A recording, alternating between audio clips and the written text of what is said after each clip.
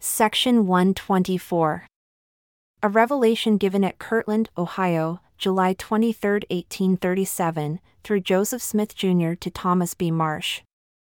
Verily this is the word of the Lord unto you, my servant Thomas. I have heard your prayers, and your alms have come up as a memorial before me, in behalf of those your brethren who were chosen to bear testimony of my name, and to send it abroad among all nations, kindreds, tongues, and people, and ordained through the instrumentality of my servants. Verily I say unto you, there have been some few things in your heart, and with you, with which I the Lord was not well pleased. Nevertheless, inasmuch as you have abased yourself, you shall be exalted, therefore, all your sins are forgiven you. Let your heart be of good cheer before my face, and you shall bear record of my name, not only unto the Gentiles, but also unto the Jews. And you shall send forth my word unto the ends of the earth.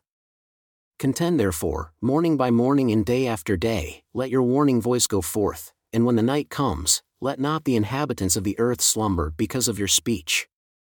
Let your habitation be known in Zion, and remove not your house, for I the Lord have a great work for you to do in publishing my name among the children of men. Therefore, gird up your loins for the work. Let your feet be shod also, for you are chosen, and your path lies among the mountains and among many nations. And by your word many high ones shall be brought low, and by your word many low ones shall be exalted.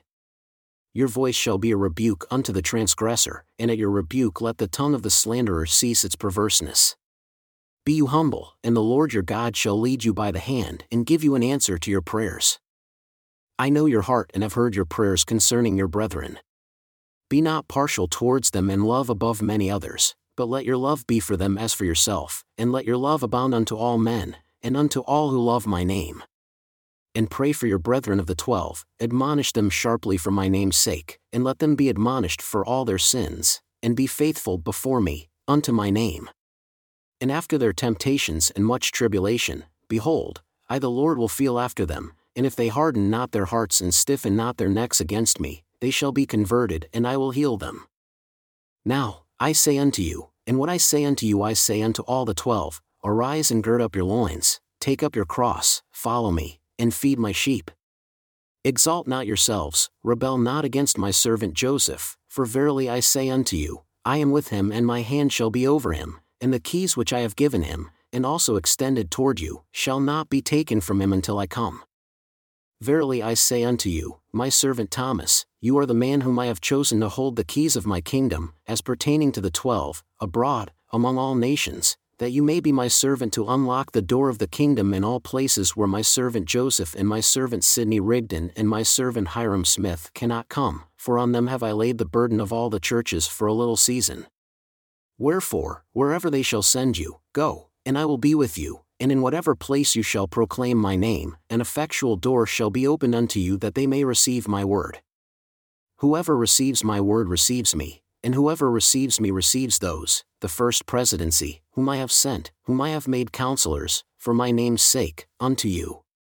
And again, I say unto you that whoever you shall send in my name, by the voice of your brethren the 12, duly recommended and authorized by you, shall have power to open the door of my kingdom unto any nation wherever you shall send them, inasmuch as they shall humble themselves before me, and abide in my word, and hearken to the voice of my Spirit. Verily, verily I say unto you, darkness covers the earth, and gross darkness the minds of the people, and all flesh has become corrupt before my face. Behold, vengeance comes speedily upon the inhabitants of the earth, a day of wrath, a day of burning, a day of desolation, of weeping, of mourning, and of lamentation. And as a whirlwind it shall come upon all the face of the earth, says the Lord.